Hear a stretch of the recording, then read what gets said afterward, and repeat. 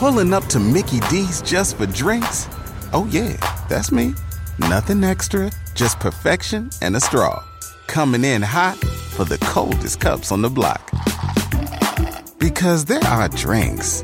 Then there are drinks from McDonald's. Mix things up with any size lemonade or sweet tea for $1.49. Perfect with our classic fries. Price and participation may vary. Cannot be combined with any other offer. Ba-da-ba-ba-ba.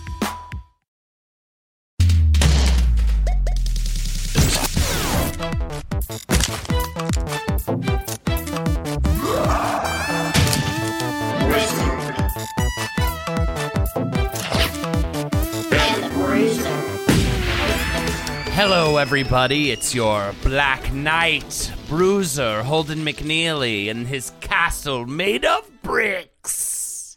It's a podcast, better go fast. You got a case of Wizbrumania. It's a thing you listen to for lots of nerd stuff. Wizbrumania, Wizbrumania, Wizbrumania, Wizbrumania. Holden, I have terrible news. I have been diagnosed with type 2 Legomania. No, God, type 2? Yeah, I'm That's unfortunately, the worst one I mean, to with get. drugs, maybe Right. I'll be able to live a normal life. But if you see me all of a sudden stacking bricks very quickly, like you're using a fast shutter effect, that's just a normal side effect. Also, I have 2 years to live. Well, it's totally fine. Under our American healthcare system, it will only cost you $100,000 a month for medication. No. You're still going to die. I just signed up for Affordable Care Act, and my deductible is only $6,000, so I'll be fine. Perfect. Jake Young, this has been fun. By the way, one of my favorite tropes of the show is when we start an episode and you just don't say that you're a wizard or a The bruiser. true fans know that I am a goddamn Lego wizard master. This could be someone's first episode. I mean, Lego's a big one. You know, I could see them scrolling through and being like, fuck Skyrim, give me that Lego.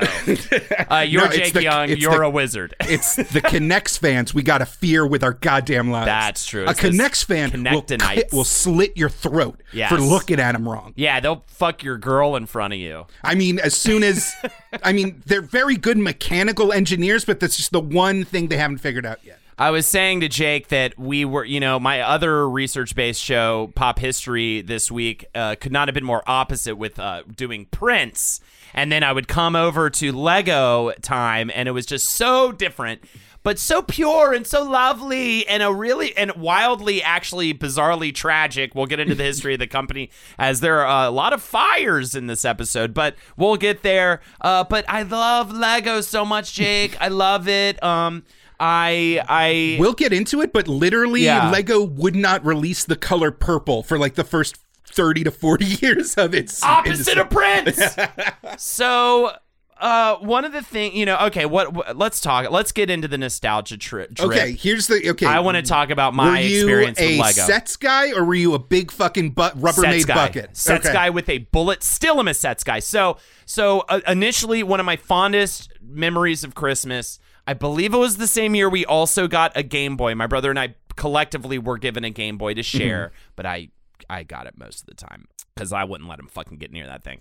But I came downstairs, and there was the Black Knight's castle, and I remember, like, I also do have a memory that I opened it up and got into it. I was like, I can't do this shit, because I was, like, too young or whatever. And I think my brother put it together for me.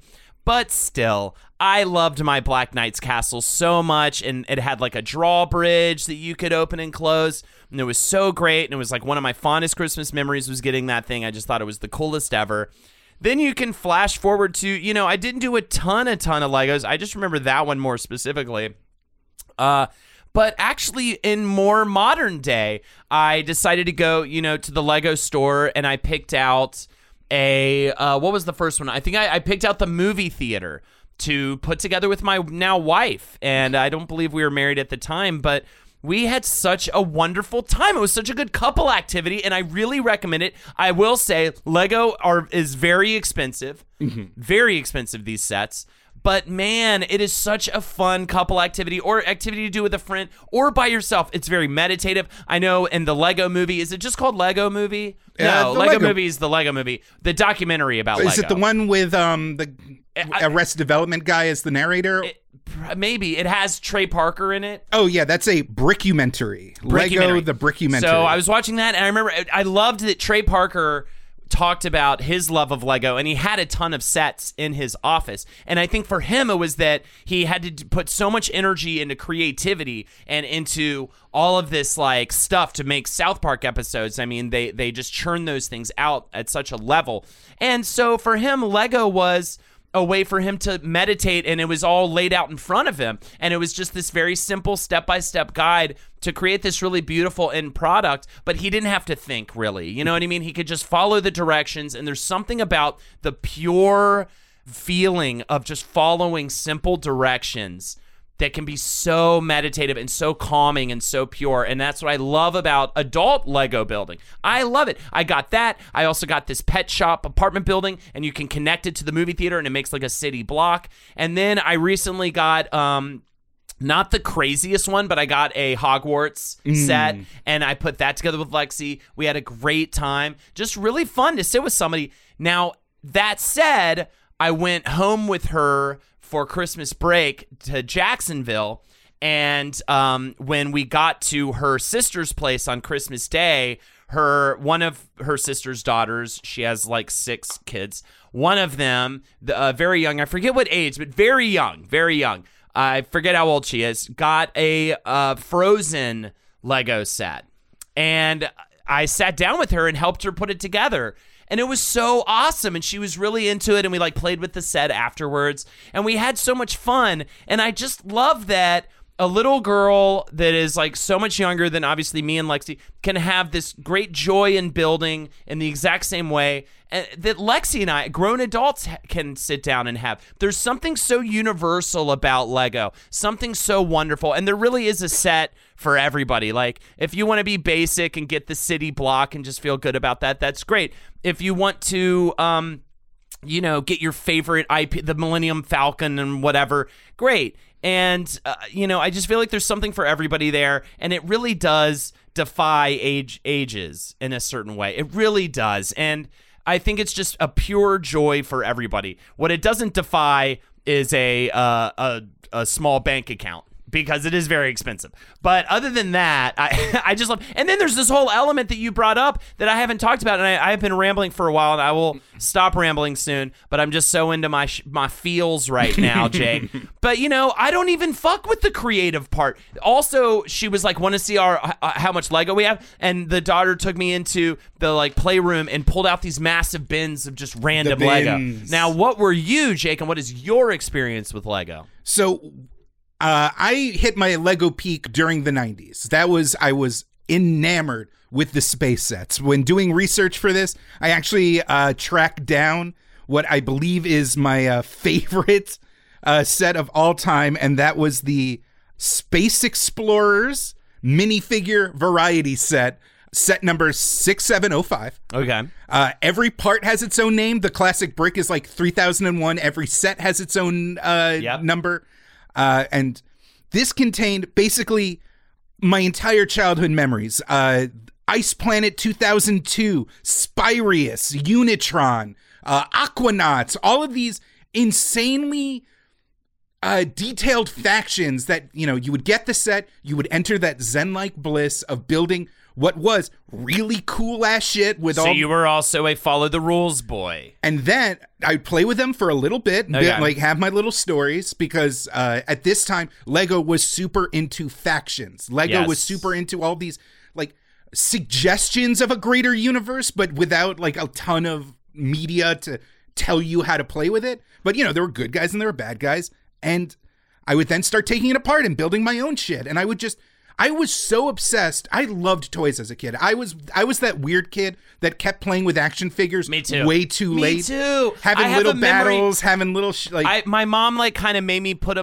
box everything up and like store it in the attic, and I pulled out my Batman action figures and stuff and like was playing with them, and then I hid them under my pillow, and she like found them, and it was like a great source of shame for me, and she's like, "We're putting these away, you're an adult." And I was like, I don't want to be an adult, I want to play with my action figures. I was so obsessed with action figures, with toys, that I would actually, if I had to go to religious services when I didn't want to, if there was a class I didn't want to pay attention in, I would keep minifigs and a couple of bricks like in my pockets just so I could occupy my imagination. Right. And now I'm a professional podcaster. Yeah. And I don't know how to do algebra.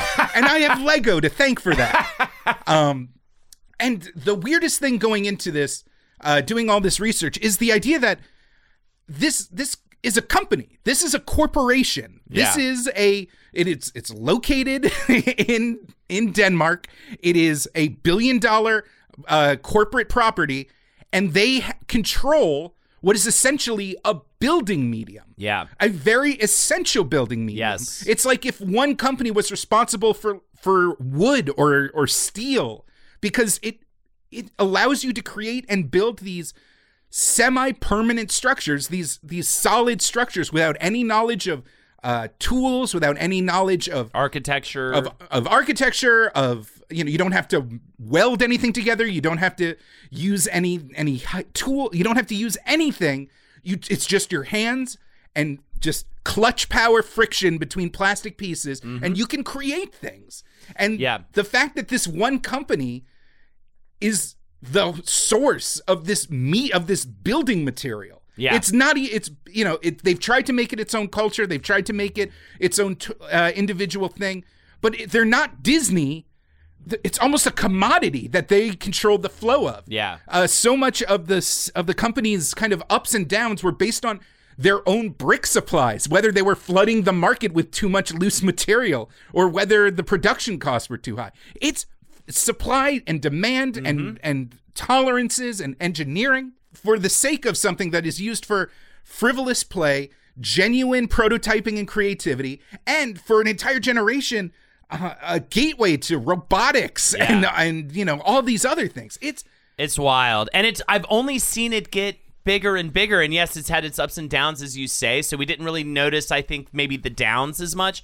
But it's something that's always been in my life. It's and now it's in a way that now that I live in New York, I mean, the Lego store locations, the one in Rockefeller Center and the one over by Bryant Park, are such big mainstays now for me of my New York City experience that even here as a grown-ass adult, Lego is still just in my life in such a big way, and now almost even more so than ever was. And going and then having, and we're gonna get to that in part 2, but having the Lego movie come out and be fucking awesome.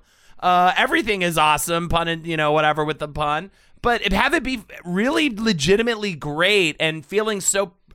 It's definitely one of those things too where certain companies, you're like, you have a weird vibe about their success. Even big ones whose products I love, like Apple or Disney or whatever, there's like a weird vibe to it. With Lego, I'm always rooting for Lego. Like, I always want them to succeed and crush it at every turn. The only other time I've encountered a company with this much mythology, with this much of an intense connection between its fans and customers and the intricacies of its corporate mythology. Nintendo? I was going to say Disney, but Nintendo is also there. Because of how big they're getting, it's getting a little freaky. Yeah. I feel like that vibe is about them. No, I'm talking the people that buy all the pins and know which Golden Age animator animated which scene in Seven Dwarfs, like that. Crazy Yes. But also, I think you actually sparked the idea of like Nintendo kind of has that too, where you're always rooting for Nintendo with all their crazy ideas and stuff.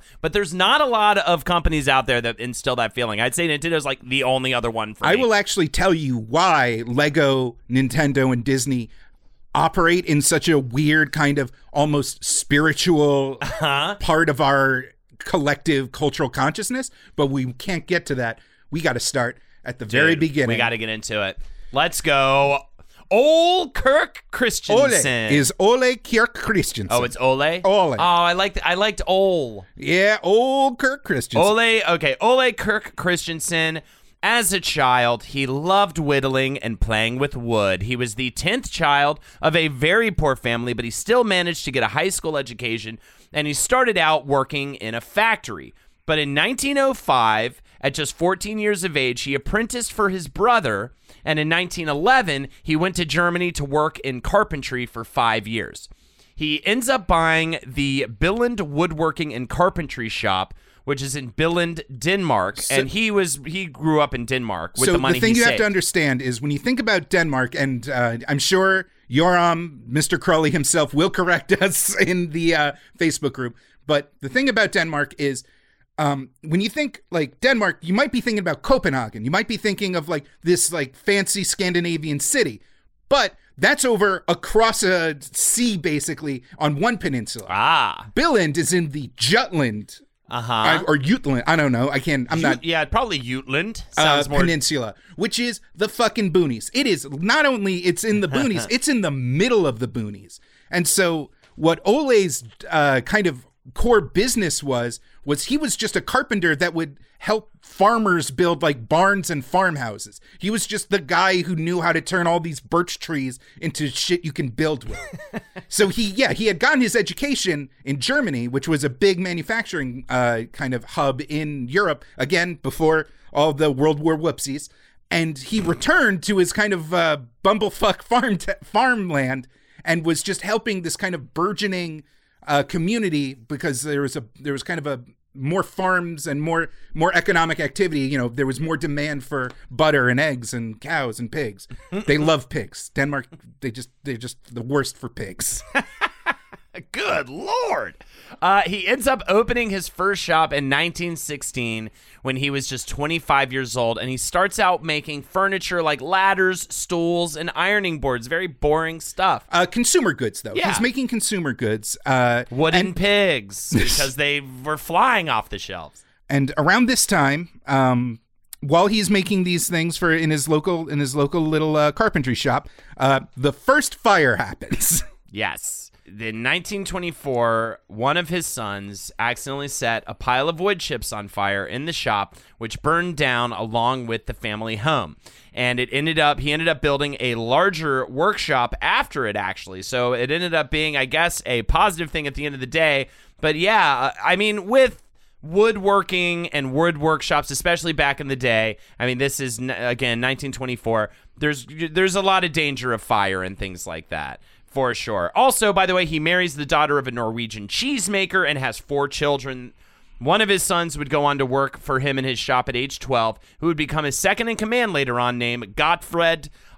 You're going to have his children are very involved in the company throughout time. But in 1929, this is after the fire and all that stuff, but trouble strikes again when the American stock market crashes and puts the world into the Great Depression. So to top it all off, Christensen's wife, on top of that, Ole Kirk's wife, dies in 1932, and Christensen... This is hilarious. Lego produced this very janky CG company history. And I swear to God, this was produced, I think, before Pixar's Up. There's a scene where Ole is bemoaning, looking at his books and being like, after the fire and after the Great Depression, nobody is buying anything. All we can sell are these little wooden toys. And like, even then, you know, our sales just aren't very good. I might have to let go of the workers. And Kirstine, his wife, goes like, oh, don't worry, Ole. Everything can't get much worse. She then fades away and the narrator goes, Kirsten died. It's fucking heartbreaking. It's terrible. Oh my good God. But he's, with the advent of World War II, all of a sudden, things kind of turn around for Ole and Godfrey. I will say before that, when his wife dies, he has to lay off a lot of his staff in order to make ends meet. And this leads to a major turning point in his and the company's future. So it's a lot less people working, and it's around 1932 that Ole Kirk Christensen starts making inexpensive goods that had a better chance of selling, including cheap toys. Specifically, Germany invades Denmark, and previously, most Danish people bought their toys from Germany. So it was like now in bad taste to buy German toys. So Ole is a local toy maker. Right. Not only that, he's making his toys out of wood, and the war creates a giant metal shortage. So all of the tin toys and steel toys that were previously abundant and popular were no longer available. So all of a sudden, Ole has a business making wooden cars and buses, and famously a wooden duck pull toy, which, again, you have to understand this is the olden times, and having a little toy that you pulled on a string, it's like the hoop and a stick. Yeah. It was just something fun. This was like it was like the Nintendo Switch of warts-torn Denmark. His beak would open and close when you pulled on him too. So he had a little something. He had a little bit of flash and flare. But and all he that good had stuff. an eye for details, and it's of good quality. And especially with wooden toys, if you don't have the wooden parts sanded right, if you don't have the lacquer layers like perfectly cured, it falls apart. It doesn't work right. And so the fact that he actually made wooden toys that played well was very good. Emphasis on plays well. So for this new direction, he needs a new name. And yes, play well in Danish translates to leg godt. Leg godt. And so he takes that phrase, puts it together, and changes it to Lego. And the motto for his Lego group was Det bedst ikke forgot, which translates to the best is not too good, which means always got to go for it, always got to push as hard as you can. And yeah, they and then the factory burns down again. 1942. This time it was an electrical fire. They called the fire department, but by the time they got there, it was just completely burnt to the ground.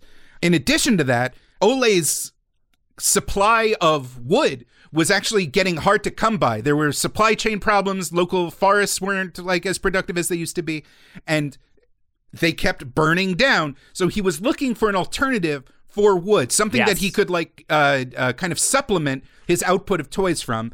And what really won him over was a injection plastic molding machine. Yes, which he buys. It is Denmark's first plastic injection molding machine, and this is in 1946, at a time when the Danish government forbade the commercial use of said plastics. This had to do with the war and scarcity. But petroleum products. Yes. This ban went away, though, in 1947, which allowed him to finally sell his plastic toys. So that's a crazy investment to purchase that thing, not knowing whether or not, when you're going to be able to actually start selling your wares. But I guess it gives him a little bit of an incubation period to work on putting these toys out. In 1949. And it should also be noted that the production sample that was handed out at the conference where he first saw the injection molding machine that he wanted to purchase, because anytime you're selling like industrial equipment, they'll have samples. The proof of concept was a plastic brick by the Kittycraft Company of England. Yes, the Kittycraft Company. It was created by Hilary Fisher Page. They end up modifying the size and of the bricks and sharpening the edges. So but still the bricks did not snap to each other very well. They were self-locking, all that good stuff. A Kittycraft brick and the first Lego bricks were hollow. They didn't think of if you turned it upside down, think of a bathtub. It was completely empty inside. Didn't have them tubes, with a single slit on one side, which was also copied from the Kittycraft design. Mm-hmm. Do you know what the little slit was in the first Lego blocks? The vagina. No. Okay. The minifigure and thus the idea of a Lego penis was not available and for decades after this. It was for making window blocks and door blocks so they could slide in, because these early Lego sets, these first plastic bricks, they were literally Lincoln Logs. You were on the box, it was like Lego automatic binding bricks. That's what they were formerly called. This is 1949, by the way. They were called automatic binding bricks in English because America had just kind of come in and helped win the war, and there was like kind of a cool English had kind of a cool edge to it. But they were houses. You just stacked them, and they made little houses, and you put the little door in the slot, and you put the little windows in the slot, and that was it. Yeah. That was basically all you could do with them. Right. Pulling up to Mickey D's just for drinks? Oh yeah, that's me. Nothing extra, just perfection and a straw. Coming in hot for the coldest cups on the block. Because there are drinks. Then there are drinks from McDonald's.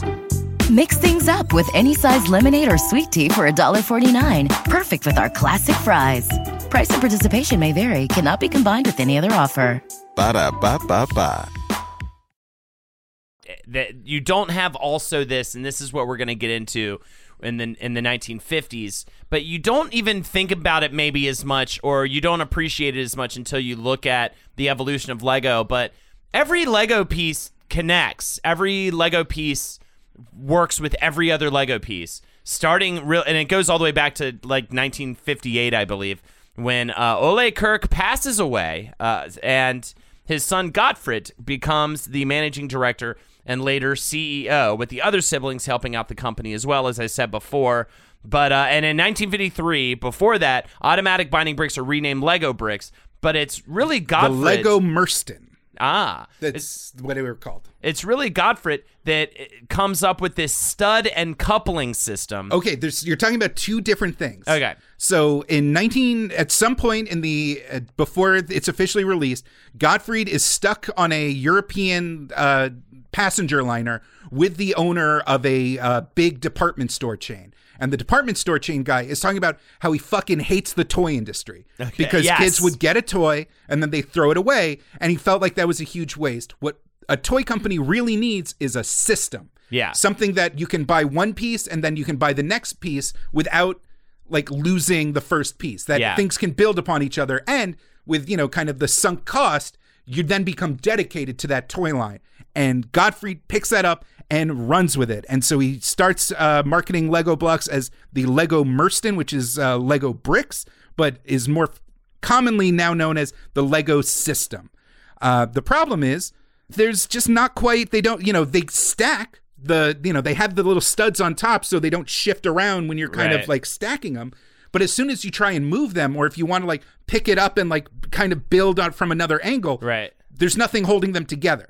So the bricks require a massive redesign, and this changes everything. And that is the stud and coupling system? Mm-hmm. Yes, the stud and coupling system. This is patented around not too long after the passing of Gottfried, and greatly expands on the building concepts they were working with, and makes everything, like you said, universal and more durable, more everything.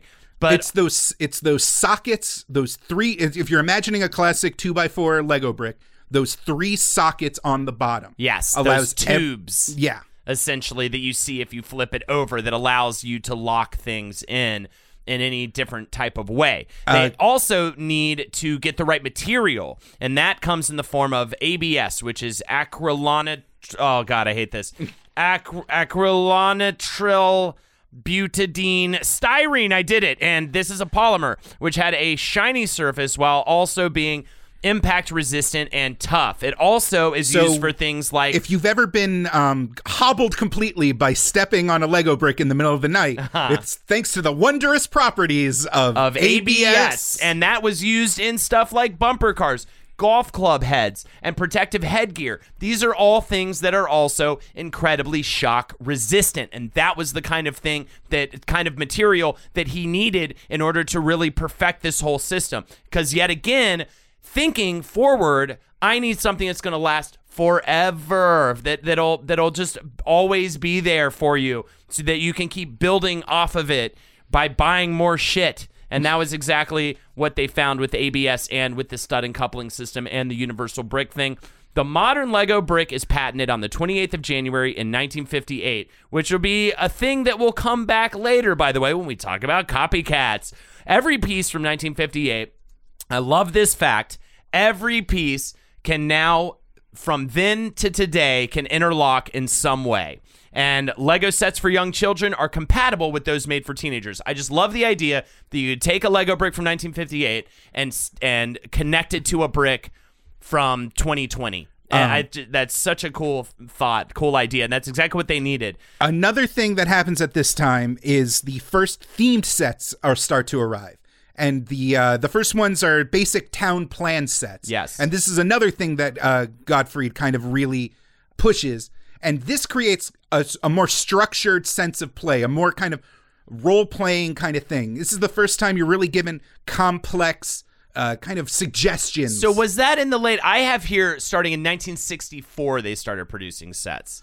So there's a little. So it's a little more into the 60s. I see the Town Plan was first released in 1958 and to 1966. Well, I'm sorry at this time you guys will only be hearing grunts and things because Jake and I will be wrestling to. we will be wrestling each other until one of us passes out over this miscommunication. Okay, the cool. shirt's coming off. The shirt's coming off. Come on. So yes. Come on, Raggedy Ann, let's go. Oh yeah. Raggedy Ann, I have red hair. I'm gonna put you in a camel clutch. Oh God, he's put me in the camel clutch. It's actually very comfortable. I'm very weak. This is cozy, Jake. So starting in, so I had that, whatever. They are, either way, they're given all the parts and instructions to build a specific model. So this is the thing that needed to happen to make me like Lego, which is so funny too, Jake, because when I play video games, I do not like Minecraft style stuff. I hate building your own thing. I love following a very specific list of objectives in a video game world, like Witcher 3 style, you know what I mean? And storytelling and things like that. So of course I as a kid gravitated towards that sort of experience. And one thing, can I go on a little side? Can we go on a little side adventure? Let's go on a little stroll. We wrestled, we made up. Let's take a little walk down the street. Jake. So one of the things that is a hallmark of these early Lego sets is the color scheme, which involves black pieces, white pieces, and primary colored pieces. These are directly influenced by the Dutch, not Danish, Dutch painter Piet Mondrian. If do you know you remember when you were studying art, those like multicolored squares, you know, those abstract squares? Yes, 100%. So this was all based on an entire art movement called de stijl, or the style, and this kind of came about in the 1920s, and this was codified, and it was a reliance on straight lines and primary colors. And so Lego took direct influence from this.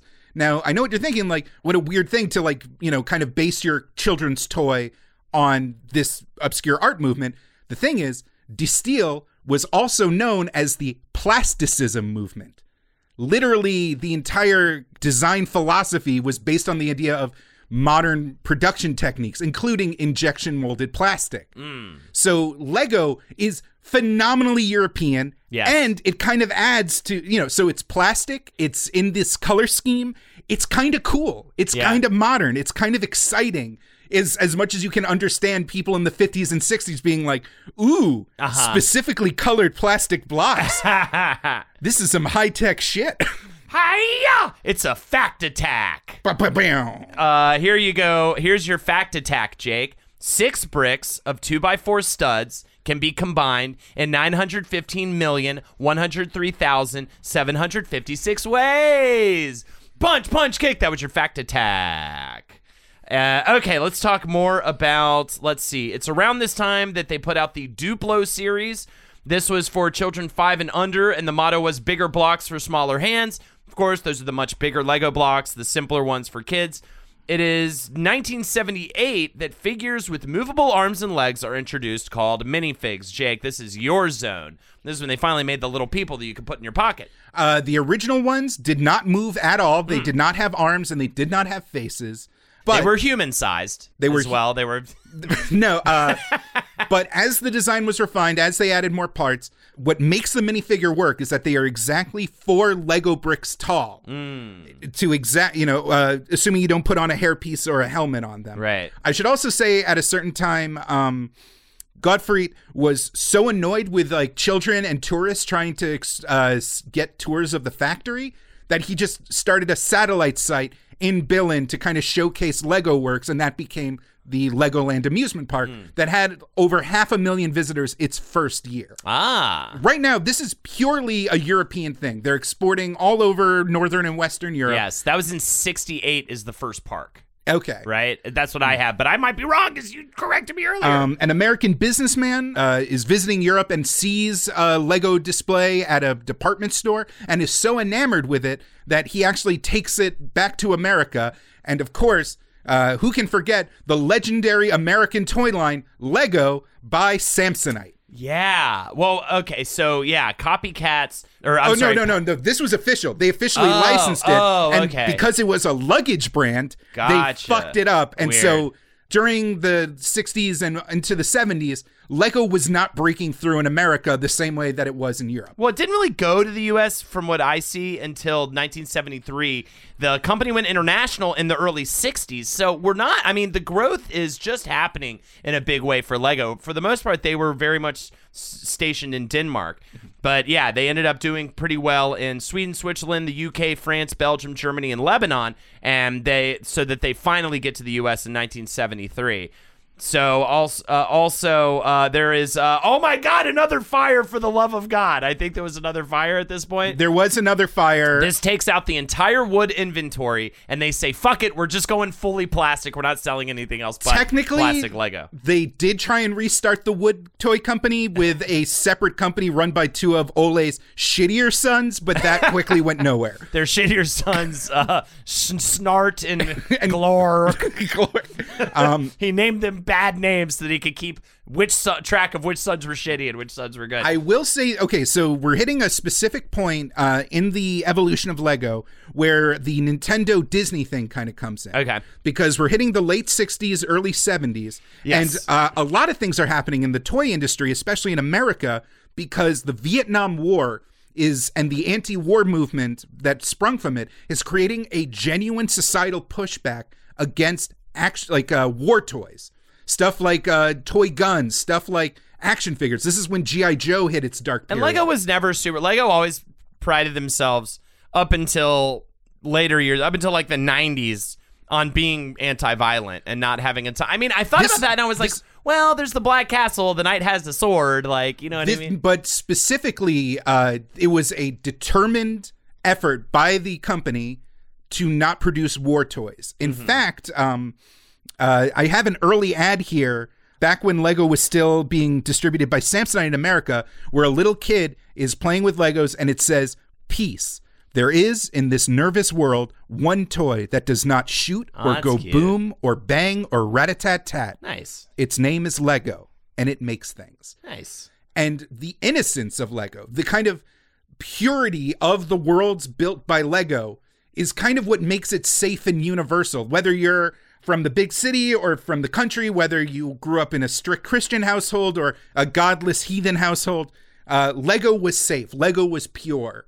And I think because of that specific philosophical direction to avoid war toys, they benefited from it, even though it didn't yield immediate results in America. In fact, this is something from the Brickumentary, because we're kind of at the introduction of the minifigure. The first castle set with the little swords and with the little knights. And God, do you remember the weird pointy helmets they made them wear? Yes. Those were weird. What were those? Of course I remember the pointy helmets. I always liked the spears. I'd put a little flag on the spear. Anyway, the first Lego castle set, the castle bricks were yellow because Gottfried was terrified that kids would actually take gray bricks and just turn them into guns and weapons. Right. The color was a huge deal, like still. Interesting. That's so bizarre. So, okay, we've got that turn there. Going back to the late 70s, where the minifigs were being created, it's also around this time that Kjeld Kirk Christensen takes over. He's Gottfried's son. He takes over the company for Gottfried. It is also the late 70s that they're putting out themed lines of Lego, not just independent sets, but lines that are themed, such as Town and Castle in 1978, Space in 1979, Space. Pirates in 1989, and Western in 1996. Shall we talk about licensing? Do you want to talk about that now, or do you want to talk about copycats, or do you want to talk about all sorts of things, my friend? Lego gets the rights back to distribute their own toys in America, and from the 80s to 90s, this is where we get kind of what we know as our nostalgia for Lego. The classic commercial, Zach, he's a Lego maniac. Yes. Zach. Yes. I love these sets. There's a ton of imagination. The different factions, I've already talked about stuff from M-Tron to Blacktron, Blacktron 2, the different castle sets, the Black Knight, all the cool little weapons, all the little cool accessories. I am loving this stuff, but things are not all what they seem. Because even while they're expanding their toy lines, and even while in my head, they're the coolest toy company ever. They're actually losing a lot of money. Right. What seems to be an issue is they have no control over their costs. And as these cool space and castle sets get more and more complicated and more action figure-like, because, they're competing with the rise of the cool action figure, the G.I. Joe sets, the Ninja Turtles, Marvel, Toy Biz figures. They keep trying to push their Lego sets into being more action figure-like, which means they need more specialty pieces, which means more molds, which means more production, and they honestly are losing money a lot of the time. Yes. And so it's all thanks to, in the late 90s, a certain trilogy that everybody loves, and by loves I mean hates, but then they're trying to make it like they're good now on the internet, but it's fucking annoying. They're fucking bad movies. Stop trying to act like they're good for some weird... I don't get it. The Star Wars prequels. Why do you gotta act on the internet? Why are they being memed into goodness? They're bad. Clone Wars is so boring. I'm sorry. The acting is terrible. Spoken like someone who doesn't even understand the drama involved with the Trade Federation's blockade of Naboo. Somehow these horrible movies save Lego, so I guess there's one thing I can like about them.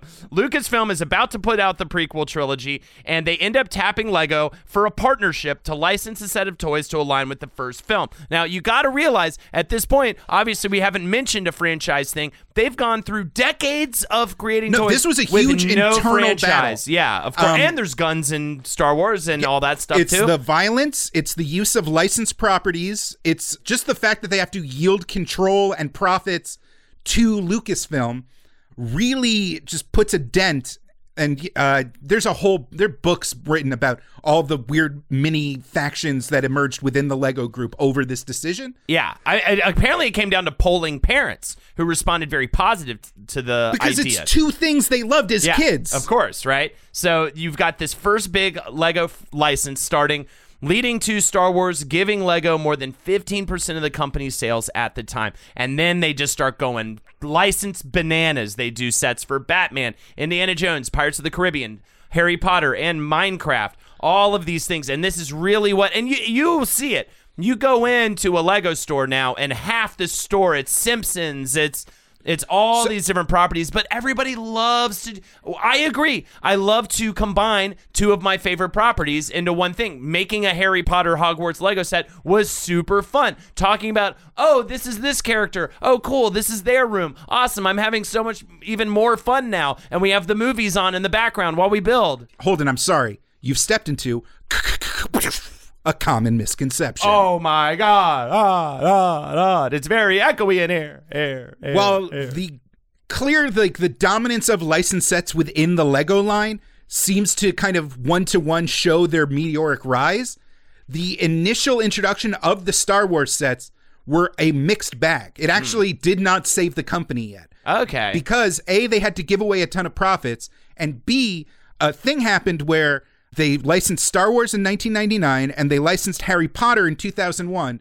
And both times they would make the lines, it would sell out because the movies were coming out.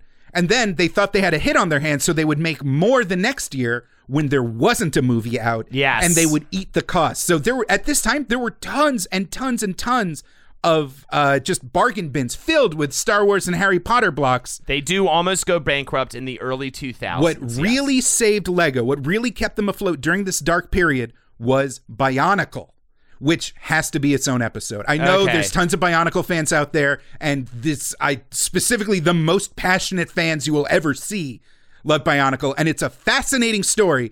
We are going to have to give Bionicle its own episode later on. Forgive us. Okay. So, in addition to that, Lego is kind of flailing. They don't quite understand what works and what doesn't. Yeah, they're spreading themselves too thin as well. They're doing all these different product lines, like kids' clothes for kids and stuff like that. There's tons of bad lines, like I'm trying to remember Scala. Tons of failed girl lines that the mistake was they don't fit into the system. They introduced the Jackstone line, which is supposed to be their take on action figures. They introduced Galador, which is one of the worst ideas ever. They went to Hollywood and were like, we want our own series. We're sick of paying Lucasfilm for all this stuff. We need our own original property. They're like, okay, spend $1 bajillion on this awful kids sci-fi series. And when you make toys for it, don't make Legos of it. Make this weird interchangeable action figure system that cost so much money. It was, they just made their own action figure line. They did not have the capacity to do it. They burned so much money on this thing. So Jack Stone, Galador, Scala, all these weird things. They were doing Technics. This is an anecdote that became popular on Reddit. One of the designers talked about how in specific Technic sets, they introduced these like little electric motors and fiber optic light systems that they just decided to add to sets. And they actually lost money because those individual components were too expensive and they just didn't even recognize it.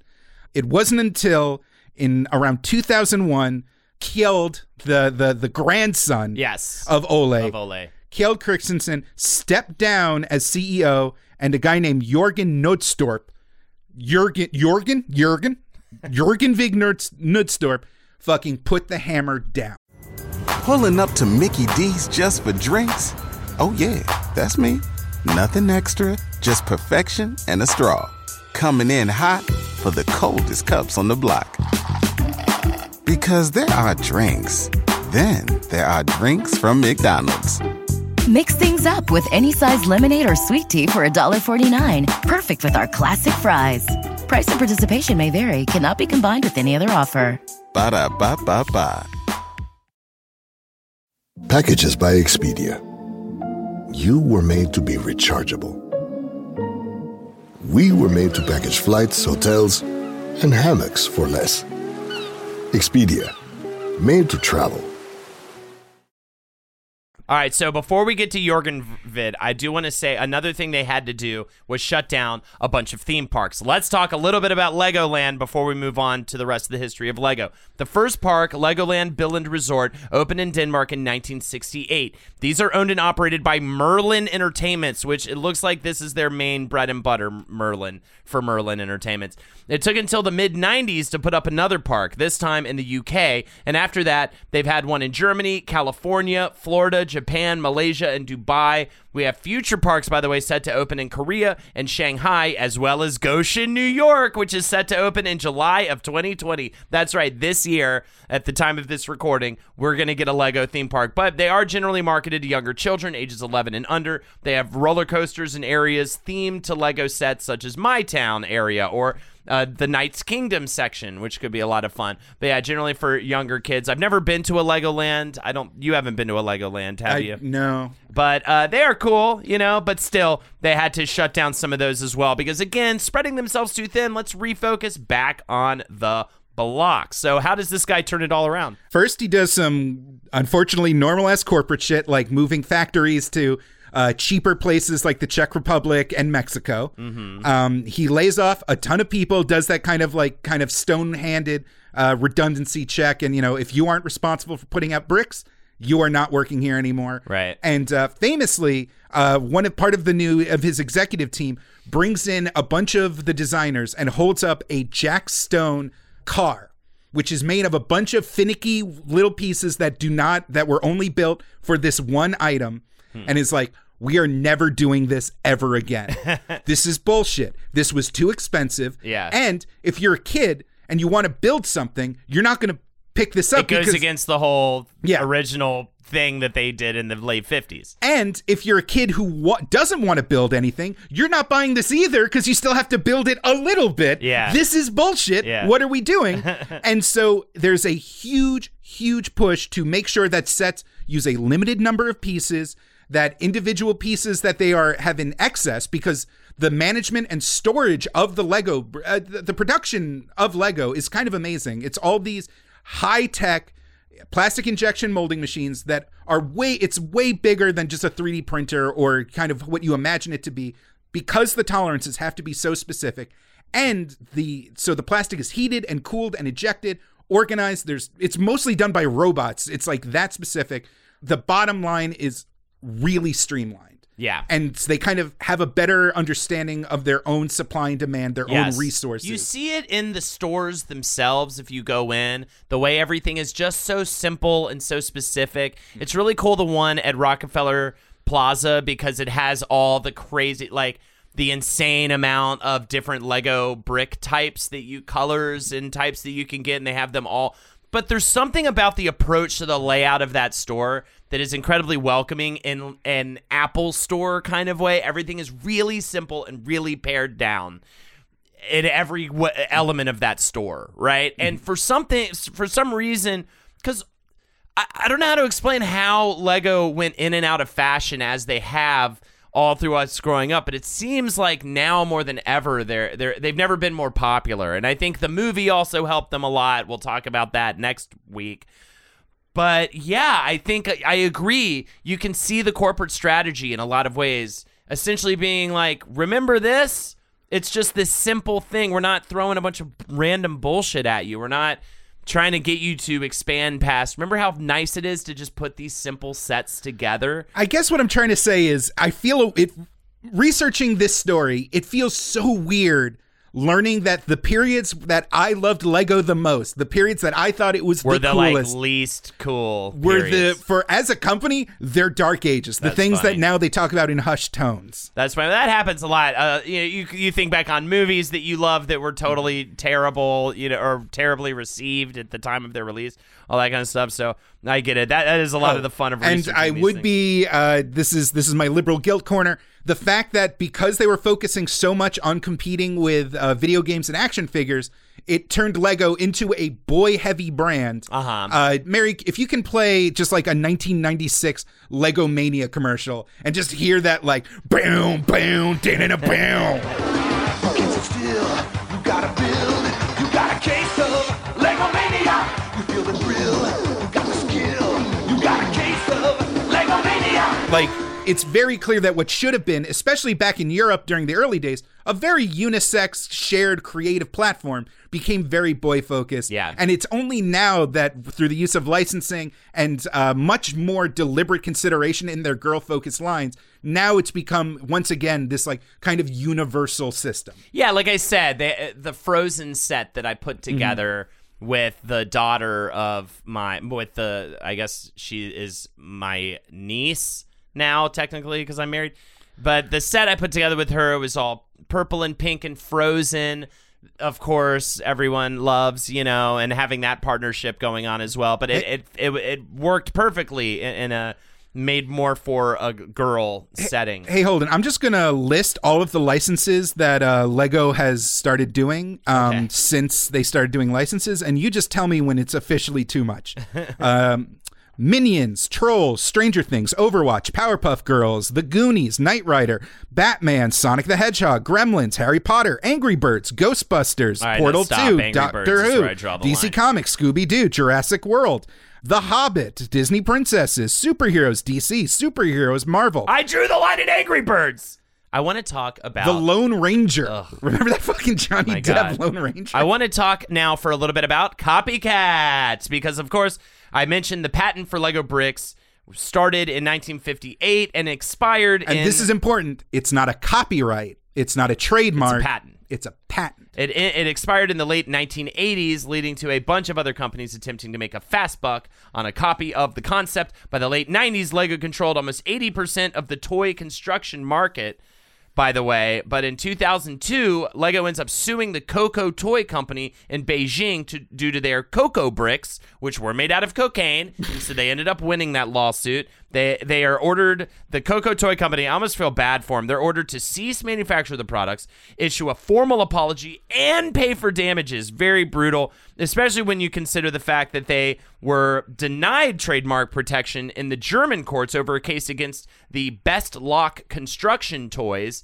Same situation, but they ended up winning. Also, Mega Bloks ends up Fucking winning. Mega. There was nothing shittier than when you asked for Legos and your stupid uncle dumbass Mega Bloks showed up with some goddamn Mega Yeah, Bloks. they ended up winning at the Supreme Court in Canada. So very Now, when you ask interesting. why Lego is so expensive versus, it's because why were you sad when you got Mega Bloks? It was still ABS plastic. It was still injected and molded, but there was something off about it. Something about And a lot of that was the tolerances. A lot of that was the individual steps where, if a piece just didn't come out right, or if a batch didn't come out right, Lego would throw it away because every brick had to be perfect. Yes. And that level of perfection is expensive. In 2010, the European Court of Justice ruled that the 8-peg design, quote, merely performs a technical function and cannot be registered as a trademark. So there you have it. Now let's talk about robotics. It's time to talk about robotics and Mindstorms. It is a line of toys that were produced in 1999, Mindstorms that is, and led to different iterations. The name was derived actually from a paper written by a computer scientist and educator, Seymour Papert, which we may get into later with LEGO Serious Play, whose research at MIT was at times funded by the LEGO Group. He had a theory on learning called constructionism, which is an approach to learning through participation in projects where the student makes connections between different ideas and areas of knowledge facilitated by the teacher through coaching rather than lectures or step-by-step guides. This really fascinating stuff going on with MIT and their partnership with LEGO. And this originated from, the Mindstorms that is, originated from a programmable brick developed at the MIT Media Lab, which does not restrict to fixed academic disciplines, but draws from technology, media, science, art, and design, which is how they're able to produce these interesting concepts that LEGO was able to take advantage of. They're like a think tank, essentially, helping out LEGO with their products. They developed, I believe it started when that same lab at Harvard created a very rudimentary programming language for kids, which I remember learning at my computer lab back in the 90s called Logo. Oh, yeah. With the little turtle where you made entered programming commands to make it make little shapes. And someone at Lego kind of teamed up with that. And so Mindstorm started as this education market only thing, but they kind of took what they learned from that and released it as a commercial product known as Mindstorms. And one of the first things that happened was it got hacked to bits. Of course. Immediately, the code was broken down and reverse engineered. And the hacking community, it was adults. It was adults that realized this was a powerful tool to create very basic prototypes, kind of before the Arduino or the Raspberry Pi revolution, before even the kind of internet maker kind of, where someone made a 3D printed box that could tell you when someone tweeted at you or something. Right. These Mindstorms were very easy to buy, easy to set up, and thanks to the hacking community, easy to customize electronics building platform. Yes, this programmable brick, the newest edition of it is the EV3. It includes sensors that detect touch, light, sound, and ultrasonic waves and can be programmed using software for Windows and Mac computers, downloaded onto the brick via Bluetooth or USB cable. And there are a lot of competitions centered around the use of these robotic sets, namely the first LEGO League and Junior. The first LEGO League is for ages 9 to 14. First LEGO League Junior is for younger ages. They are given a challenge mat during these competitions. The LEGO electronic and mechanical components, instructions for building the items, and a list of, quote, missions or tasks they are given to complete. They are given with complete freedom to complete them, as long as their LEGO Mindstorms robots completes it with no extra help. Imagine BattleBots, but way cuter. Yeah, it also reminds me of a program I did called Odyssey of the Mind, where essentially it was taking creativity and mixing it with a challenge. We had to do Sounds like a CIA front to build the next generation of super soldiers. We had to create, I'm sure people will talk about this on the Facebook page now that I mentioned it. I know my big thing was we did a Egyptian themed presentation where we performed to walk like an Egyptian, and we created this structure out of toothpicks, I believe it was. I forget what the other stuff was that we were allowed to use, and it had to see how much weight it could hold, and it was this whole thing. Kind of reminds me of that. It's these science competitions for kids. So anyways, these look really fascinating. The kids are given 8 weeks to build the robot and program it to complete the missions. For the first competition, they had to help a group of astronauts stranded in a space station. This is their general objective. So the missions involve pulling a lever to allow the astronauts into a chamber and delivering oxygen in the form of foam balls to different areas on the playing field. The first championship was held in 1999 with 9,500 participants and 960 teams. the 2018 tournament that they recently, not too long ago, had over 323,500 participants with over 40,400 teams. So it is huge still. They also used Mindstorms for the Eco Creative Prosthetic System, which is super sweet. It is prosthetic limbs for children. They can equip they can equip different things, mechanical diggers or laser firing spaceships onto their prosthetics, which is super nice, among other things on the end of the child's limb. It's very sweet. Another thing that kind of helped in the rehabilitation of the Lego company was its embrace of the adult fan of the AFOLs, the adult fans of Lego, and their MOCs, My Own Creations.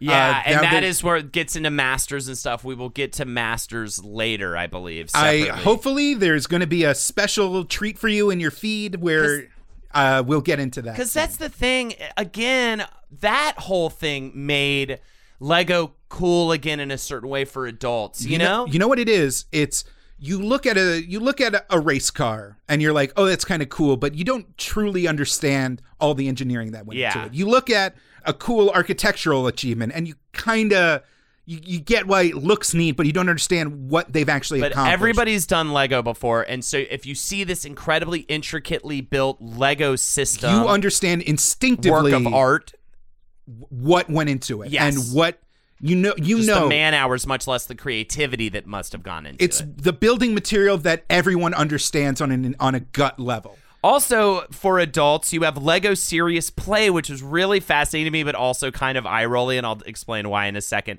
Lego Serious Play is a methodology and practice developed by the Lego Group with the goal of improving creative thinking and communication. Generally for business, it's like a business workshop type thing. It has people, like a corporate workshop thing, it has people building models with Lego bricks to communicate their ideas and tell stories about their models. It came in to play in the mid-90s. Two educators wanted to enable managers to describe, create, and challenge their views on their business. These educators were Johan Roos and Bart Victor.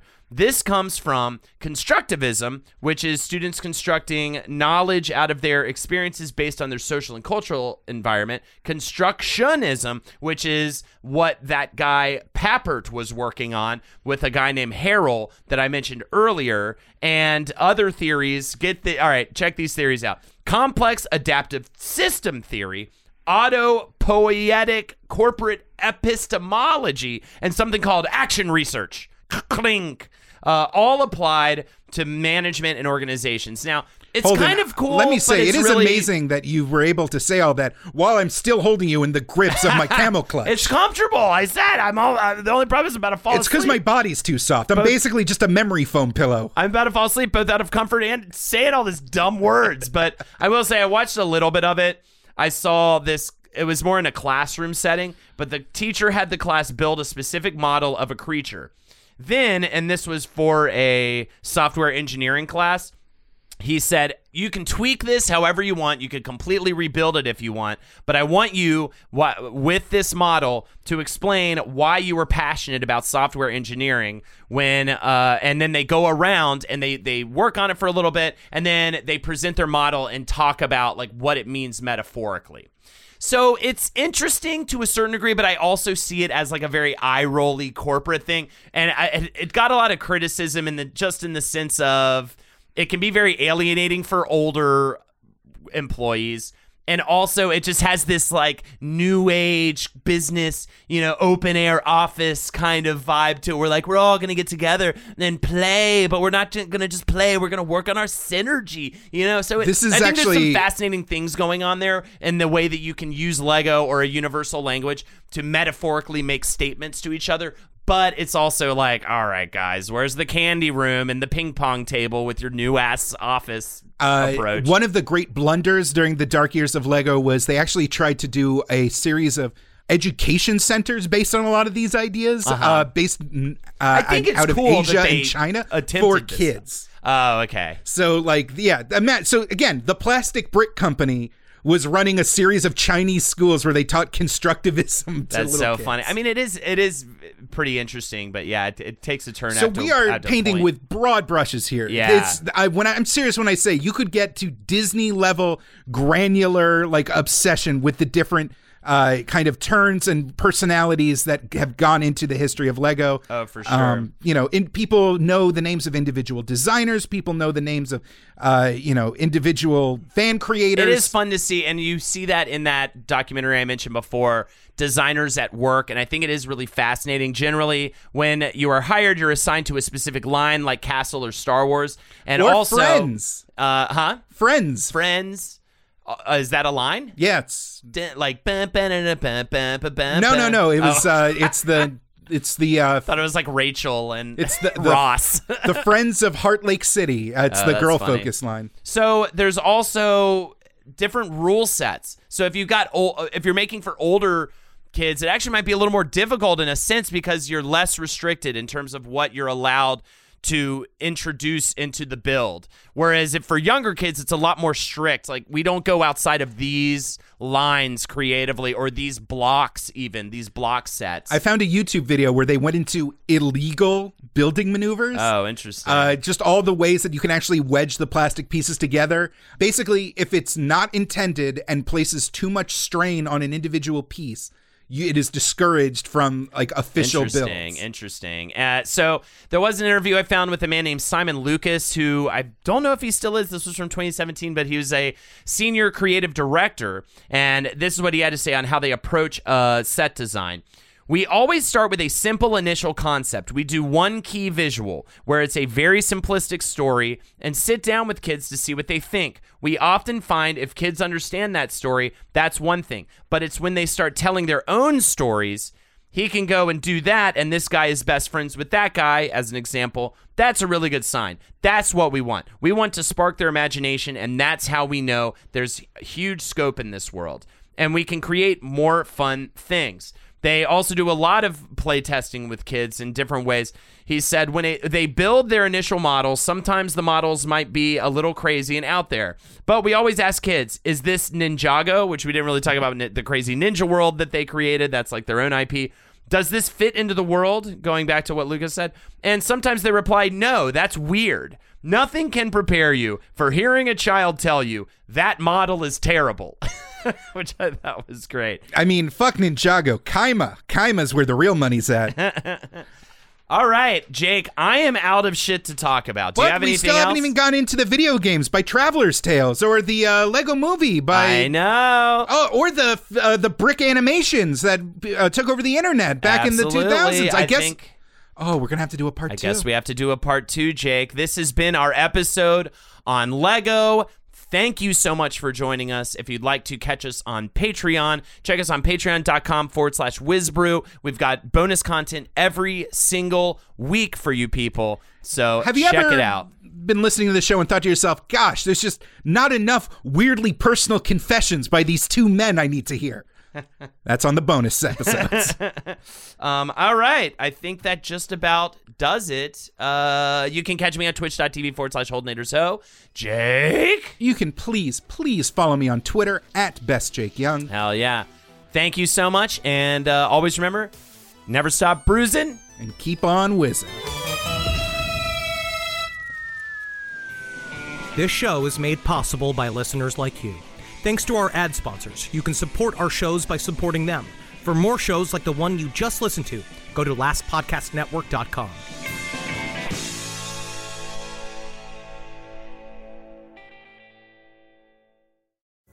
Pulling up to Mickey D's just for drinks? Oh yeah, that's me.